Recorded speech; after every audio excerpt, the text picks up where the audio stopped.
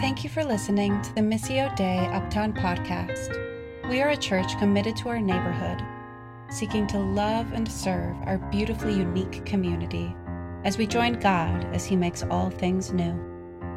To learn more about us, visit mduptown.com. I didn't sleep very well last night, so maybe I'm just emotional because I'm tired, or I know that's not true. I'm just an emotional guy. But I don't know how I fooled you all for these years. No, I'm just kidding. I'm so grateful to be here. I do feel like we should do the wedding thing that doesn't ever actually happen, where if anyone has any objections, maybe we should. No? Jason, I knew. I give Jason a chance to make fun of me, and he's going to take it 10 out of 10 times. No, I don't know how to express to you just how humbled I am, how excited I am to be a part of this family. I know, like, a new pastor should be like, yeah, I'm excited, and I'm going to, like, pave the way. But I've told you guys, and I want to be honest, like, through this process, people have asked me how I'm feeling, and I'm like, man, I'm excited to do the work. I'm a little nervous that I'm the one doing it. But I am just, like, I don't know. Maybe I will. How can I fail in this community? Like, you guys just love me so well.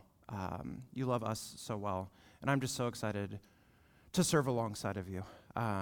It's just so exciting. I don't know. Regardless of whether or not Tiana's here this morning, she skipped my opening week. Kidding, she had some things going on. But just so you guys know too, Tiana and I have talked about like what this process is going to look like. I think people might even be not concerned, but like interested in like what is it going to look like for us as a team, right? We are going to have a time of just like Q&A for me, for our team, of just like what does it look like moving forward, right? And so we'll do that. We're going to have like an intro to Missio Dei class for people who want to become partners, and even I think at the beginning of that week, that's in May, late May, I think, we'll have an opportunity for people to ask questions and really just like curiosity of like, what is our vision? Where are we going? How are we going to work together as a team? So I wanted to throw that out there. But you guys know I did not come to talk about myself, right? So let's go ahead and get into it. A kingdom was losing its leader. The loss was not because of anything the king had done. He had just lost his ability to lead in his old age. He was the one spoken of from a young age. The hype of the coming king was far too great for any one person to handle, and yet he exceeded even the wildest of expectations. His reign lasted 21 years, far longer than many of his contemporaries. But the time to hang it up was coming quickly. He was not the greatest king we had ever seen, but I admit, he came close. And even though the Lakers are still technically in the playoffs, we can all see that King James, LeBron, is no longer ruling the kingdom that is the National Basketball Association. Amen, yep.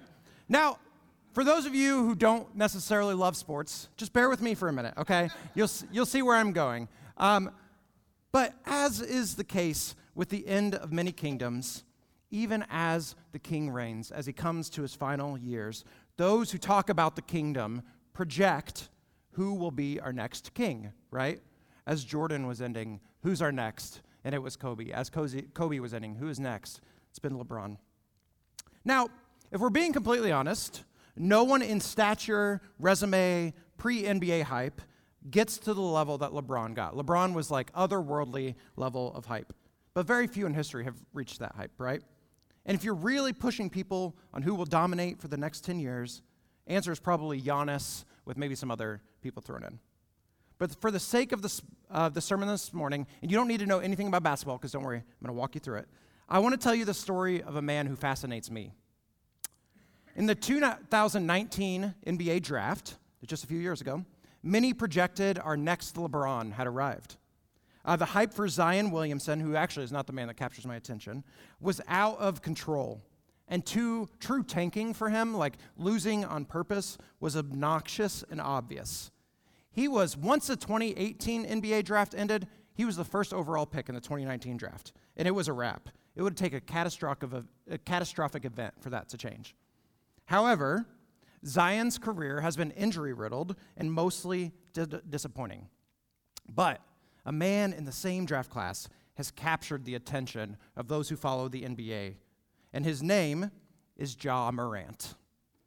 No Ja Morant fans in the crowd. For those who don't follow the NBA, Ja Morant plays for the Memphis Grizzlies. They're located in Memphis. Thank you. They have garnered, thanks, Henry. They have garnered a reputation as a young, gritty team. They're the villains of the league, is sort of their position, right? They're similar to those in the early 90s Detroit Pistons bad boys, but not necessarily as good and not necessarily as likable. And they're all led by this man, Ja Morant. Now, Ja is high-flying, athletic, plays above the rim, means he dunks a lot. Truly a good underdog story. He was lightly recruited out of high school, ended up going to Murray State, which is not known for their basketball program, or maybe anything, I'm not sure. No offense to those who went to Murray State. He ended up, though, being selected as the second overall pick in the NBA draft, behind Prince Zion himself. And immediately, well, Zion didn't basically play, but he won Rookie of the Year. But then last year, his third season in the league, he won All-NBA team. First team, All-NBA team, which means he's one of the 5 best players in the NBA. And yet, in a matter of few months, these previous few months, this year, at age 22, Ja saw much of his world coming apart. A couple of events happened. He filmed himself with a gun in a nightclub. He got in a physical altercation with a teenager at a park, and all of this resulted in a suspension for him from the NBA. And while these shortcomings weren't events that were necessarily like enormous in nature, right? The NBA watching world was upset. You turn on any major sports news outlet on, and they were talking about Ja and his behavior. Charles Barkley said it's time for Ja Morant to grow up, right? Shaq said that you can't give people a reason to take away what you would work for, and Ja was giving them that reason. But why were so many people in the NBA watching world upset at some sins that didn't seem like enormous in nature? I think in large part, and here's our point for those who stopped listening, I think in large part it's because his practice did not align with his position. Regardless of whether it's right or whether people want it or not, when you are an NBA superstar, there comes particular expectations, right? And Ja was not living up to those expectations, even outside of the court with his character. We all know the story, don't we? The young, upcoming prince who can't get out of his own way. When their traits do not match their title, when their practice does not match their position, when they have been given the throne and thrown away in self-indulgence. Now, I should be clear with Ja, he has apologized, he's been reinstated, he has taken steps, therapy and otherwise, to get better, to maybe see some of his behavior change. And I do hope and pray he has an illustrious career, because he is super fun to watch and a super fun personality. But I wanted to talk about this morning to illustrate this. We Christians have been given a calling that far exceeds the way we often talk about it. And if I'm being honest, I think in particular the American church can be really good about talking about our position in Jesus, our orthodoxy. We can talk theology for hours, but I think we stink at orthopraxy. I think we are terrible at practicing those beliefs. And so, this morning, I want to talk about us like the fallen prince, in possession of a title and yet so often lacking the traits of the prince. And so we're going to be jumping back into Ephesians after our brief stint away for Easter. And I want us to consider this, that our practice, the way we live, our practice is a product of our position. But before I do that, let me pray. Lord, I pray this morning that you are glorified, not me, Lord. That whatever words are remembered are from you, are not from me, Lord, and that we can have eyes to see and ears to hear what you have for this morning. So help me to tell the truth, the whole truth, and nothing but the truth. In your son's name I pray. Amen. Okay, I know I have some friends here. I have some friends watching. Hi, Mikey and Danny. I'm on TV. Facebook Live, it's the same thing. But so you haven't been with us through this series. So what are we doing? Well, we took a big old break for Easter, but previously we had been working through the book of Ephesians, right? And I already mentioned this, but we before Easter looked at the first 3 chapters of the book. And over the next couple of months leading into summer, we're going to work through chapters 4 through 6. And this was not just like a random selection of we're going to do half the book and then half the book, right? It was an incredibly intentional selection because the way that Ephesians is structured, the first 3 chapters, 1 through 3, look very, very different than the chapters 4 through 6. And I preached on this a couple of months ago at this point, but we're going to sort of reorient ourselves to what that structure is for this morning.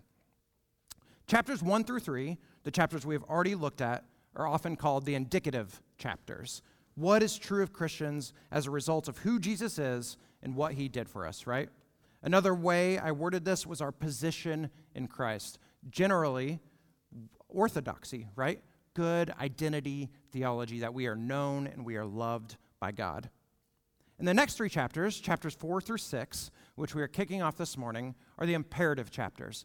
How must we live as a result of these indicatives, right? Like, what is imperative of our life? How do we live that way? I said they often give us instructions for our current condition, aka the truth about actually where we are. So, orthopraxy. Here's another way to see the structure. There are 41 imperatives in the book of Ephesians. 41, right? Those are commands on how to live rightly. Does anyone have a guess as to how many are in chapters 1 through 3? 1. Yeah, Jamie said 1 and not 0, everyone. Yes, there's 1 imperative in all of chapters of 1 through 3, and then 40 in chapters 4 through 6, right? And do you know what that 1 is? It's remember that you at one time were without Christ. So even the command in chapters 1 through 3 is identity related, right? Remember that this was true and this is now true. And so I don't even know if I should count it as like a command, right? But it is. Why is the book structured like this? Well, lucky for you, potentially, that's where we're going to be digging into this morning. I believe all of Ephesians itself illuminates 2 reasons as to why God would use Paul to structure a letter like this.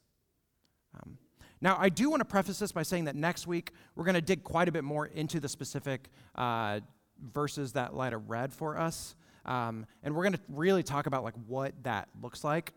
But for now, I want to set up the rest of our series by predominantly looking at verse 1 of chapter 4. So we're just going to look for the next couple of minutes at one verse. That verse, Ephesians 4:1. I, therefore, a prisoner for the Lord, urge you to walk in a manner worthy of the calling to which you have been called. Okay, that's where we're going to stop, right? Now, this verse, for being only 24 words, is packed to the brim with goodness, right? So let's look at some of those words. First 2 words, I, therefore. A great question, you guys have heard this before, but when you come across the word therefore, is to ask the question, what is therefore? Therefore, right? Therefore, some of you haven't heard it before, cool. Therefores refer backwards, right? They're usually included in a statement of cause and effect. This is true, therefore do this, right? And this, therefore, is no different. It is a cause and effect statement.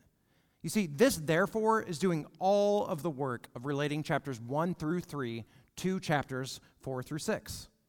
Paul is using it to say, because of what I just said, let us do this. Okay? You with me? Okay, one of you are. So let's go ahead. I want to recap. What was it that Paul said in chapters 1 through 3 that was the cause, right? This is true, therefore do this. I have the list here. I know usually when our slides are small, it's because I went from PowerPoint to whatever program we use, I forget. But this is intentional to show you.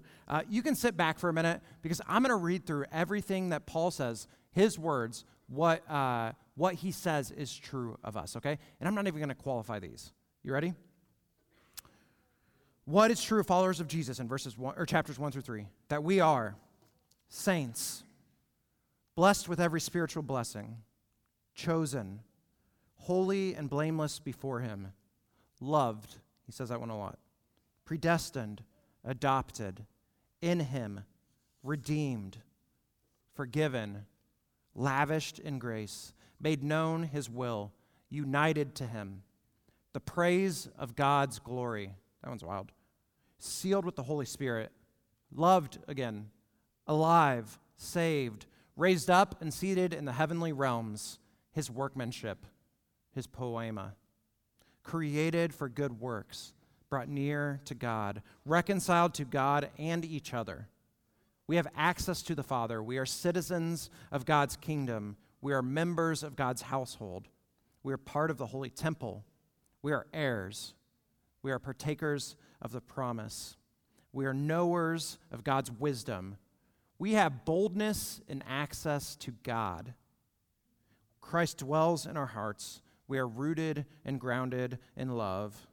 We are knowers of God's immeasurable love, and we are filled with all the fullness of God.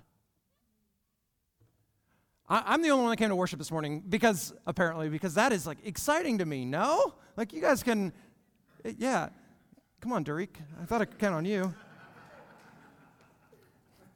I know I started this by saying we talked a little bit more about positional theology than orthopraxy, but like, come on, can you blame us when this is what the Bible says is true of us?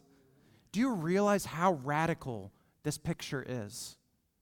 Like, this is all true about us, and also because of that, like, what does this say then about God, right? The God who created the universe, who knows every star in every galaxy, the God who holds the breath of every living creature in his hand. He knows us and he loves us, right?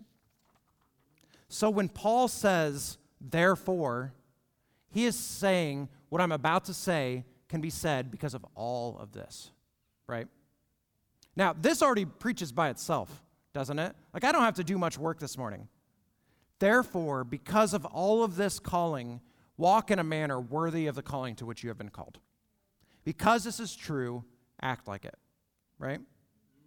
Which begins to point to the first reason Paul structured Ephesians the way he did. The structure points to an everlasting truth about our relationship with God. Our relationship starts with grace and a repositioning of us.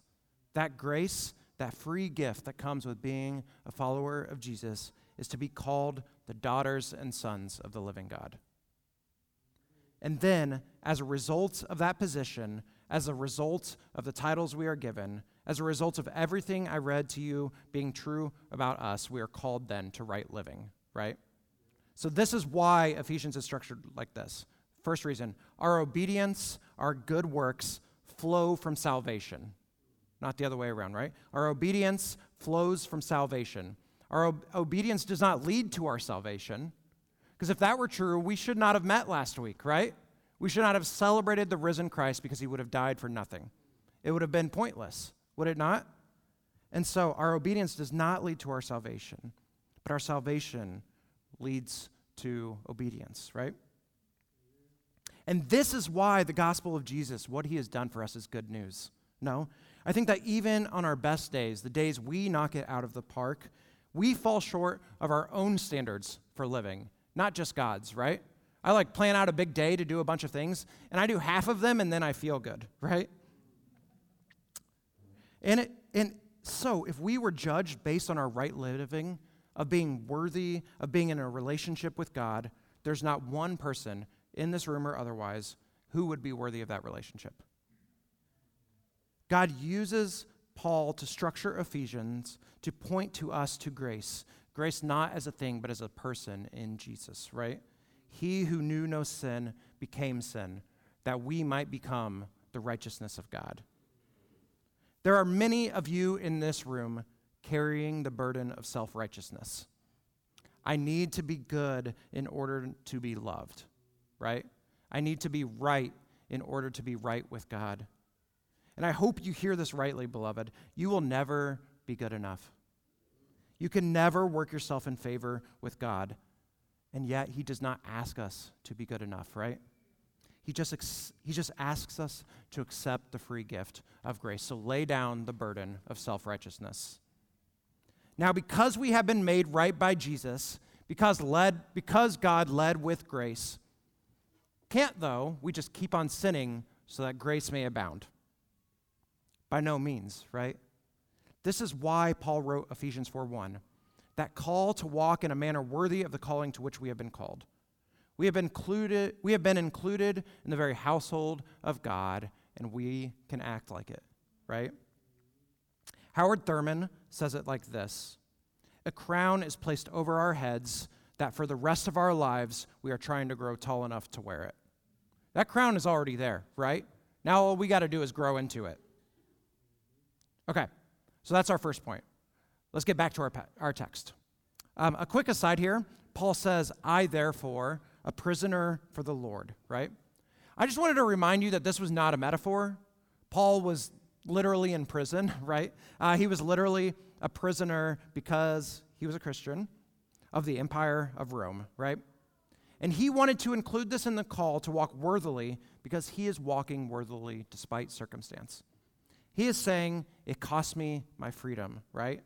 And it might for you as well. But it is still worth it, right? I wanted to include this quickly because as I was preaching last week, I was talking about God defeating death and permeating death no longer having a hold on us, right? I think a misconception of that can be like, well, my life is going to be good because I now follow God. And that is like health and wealth stuff that is not necessarily promised on this side of eternity, right? Like your life is going to be better just by being in relationship with God, right? Be it joy, things like that. But the reality is like our circumstances might still suck, right? So I just wanted to throw that out there, and hopefully we can see that it is still worth it, still worth following Jesus. Okay, back to the verse. I therefore, prisoner for the Lord, urge you to walk in a manner worthy of the calling to which you have been called. So we've talked a lot about this idea of like, I'm urging you to walk worthily of the calling to which you have been called, right? But we have not spent any time talking about what worthily looks like, right? What is worthy of the calling that we have been called to? What could be worthy? What kind of lifestyle could be worthy of being called the daughter or son of God? Which brings us, and we're about to get to it, to the second reason. Hey, Carmen. Why Ephesians is structured this way. I alluded to this, but chapters 1 through 3 show us a lot more than what is true of us, right? In showing us what is now true of us, what it really does is it points to God and what is true of him, right?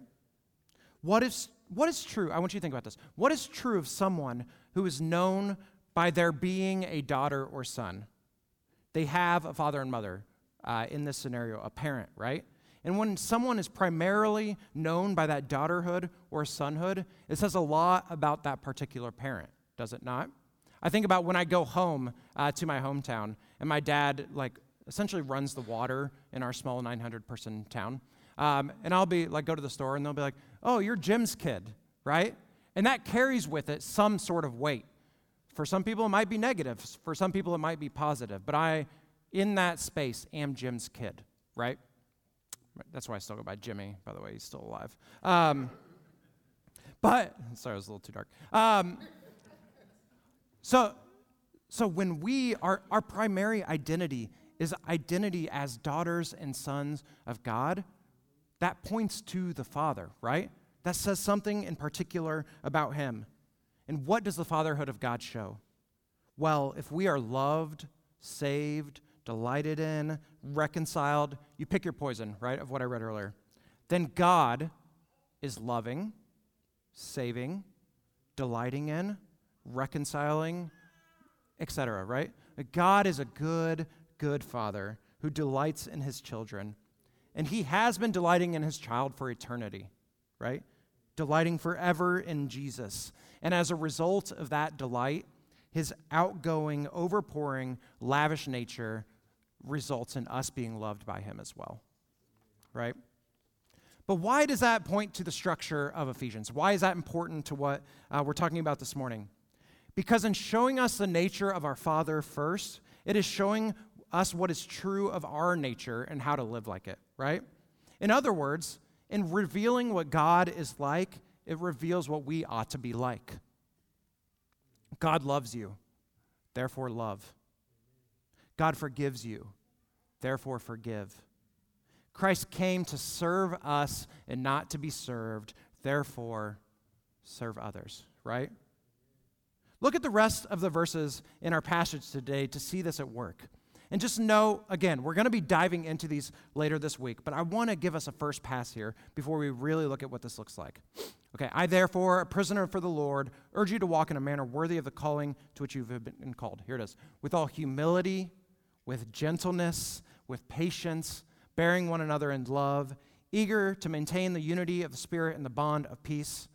One body, one Spirit, just as you were called to one hope that belongs to your call. One Lord, one faith, one you get the ones, right? I actually laugh at this passage often because I think in my imagination what I picture, I can imagine the sort of like John Wayne Christianity that is often pumped up in our American churches. And you take that verse 1, it's like super, it can be militant, right? Like, I therefore urge you to walk in a manner worthy of the calling to which you have been called. And then I think a lot of our churches will stop there, right? Because then you keep and then it's like, patriarchy or whatever. But then you keep reading, and it's like, walk in a manner worthy of the calling to which you have been called. Humbly, gently, right? In love, eager to maintain unity, right? Like, that is wild. That is a wild call, is it not? And it's pretty funny, but how beautiful is it? Because, what does it point to us? We're being called to be like God, are we not? And so when we're called to humility and gentleness, right? Think about the humility that God, who did not think of himself, but he heard the cries of his people, right? In humility. And instead of cutting those people off, as maybe he had the right to do in gentleness, he took on flesh, right? In patience, he bore our sins, right? In love, he saw us and he went to the cross and died a death that he did not deserve right next to two thieves, right? All of this is pointing to what God has already done for us, the way that God already is. And so when we're saying walk in a manner worthy of the calling to which you have been called, it's just asking you to be like your dad, right? To be like your father. The worthy of part of the calling to which we have been called is a life marked by radical love, one marked by unintelligible sacrifice, one marked by bearing our crosses or our prisons or whatever the world might throw at us, right? Just so others might know the love of Christ that surpasses knowledge and understand the idea of being beloved. The worthy life loves God and loves other people, right? And here's what is wild about this call, and this is how I'm going to end this morning. We were not left on our own to live that worthy life, right? One of the identity markers that we talked about earlier in Ephesians is found in chapter 1, verses 13 and 14. I'll read it for you. When you believed, you were marked in him with a seal, the promised Holy Spirit, who is a deposit guaranteeing our inheritance until the redemption of those who are in God's possession to the praise of his glory. In other words, we received the Spirit upon salvation, right? The Spirit was at work in our salvation and testifies to our identity as daughters or sons of God. But our access to the Spirit does not stop at salvation, right? Look at angry Paul in Galatians 3:3 as he talks of the believer's experience with the Spirit. Are you so foolish? After beginning by the means of the Spirit, are you now trying to finish by means of the flesh? In other words, the Galatians knew that they were saved by grace and through the Spirit, right? That their justification was by God through the Spirit. But now, in trying to live obediently and trying to live a life worthy of the calling to which they have been called, in their sanctification, they were trying the grit and bear approach, or the white knuckle approach, right? If I try harder, I will be better. I'm going to grow in my obedience by working really hard. But beloved, that is another burden that we were not meant to bear. This works about as well as trying to save ourselves. Meaning it does not work, right? But again, this is good news. The good news of the gospel is not that we were just given the means by which we re-enter relationship with God. It is also that we were given the means to walk in that relationship with God, namely the Spirit. AKA, we have the capacity to walk in obedience with God, and that capacity is empowered by the Spirit, who is himself God. God saves us and God keeps us. God justifies and God sanctifies. Again, I know many of you are holding that burden onto yourselves, right? But again, I am calling you to lay down the burden of self-dependence. It is a heavy burden, and Jesus promises what? That his burden is light and his yoke is easy, right? God's call in our lives to walk in a manner worthy of the calling to which you have been called is a good calling. It is a life-abundant calling, and one that I pray we can walk in together.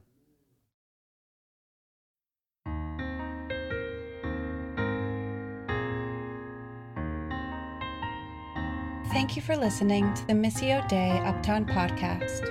We are a church committed to our neighborhood, seeking to love and serve our beautifully unique community as we join God as he makes all things new.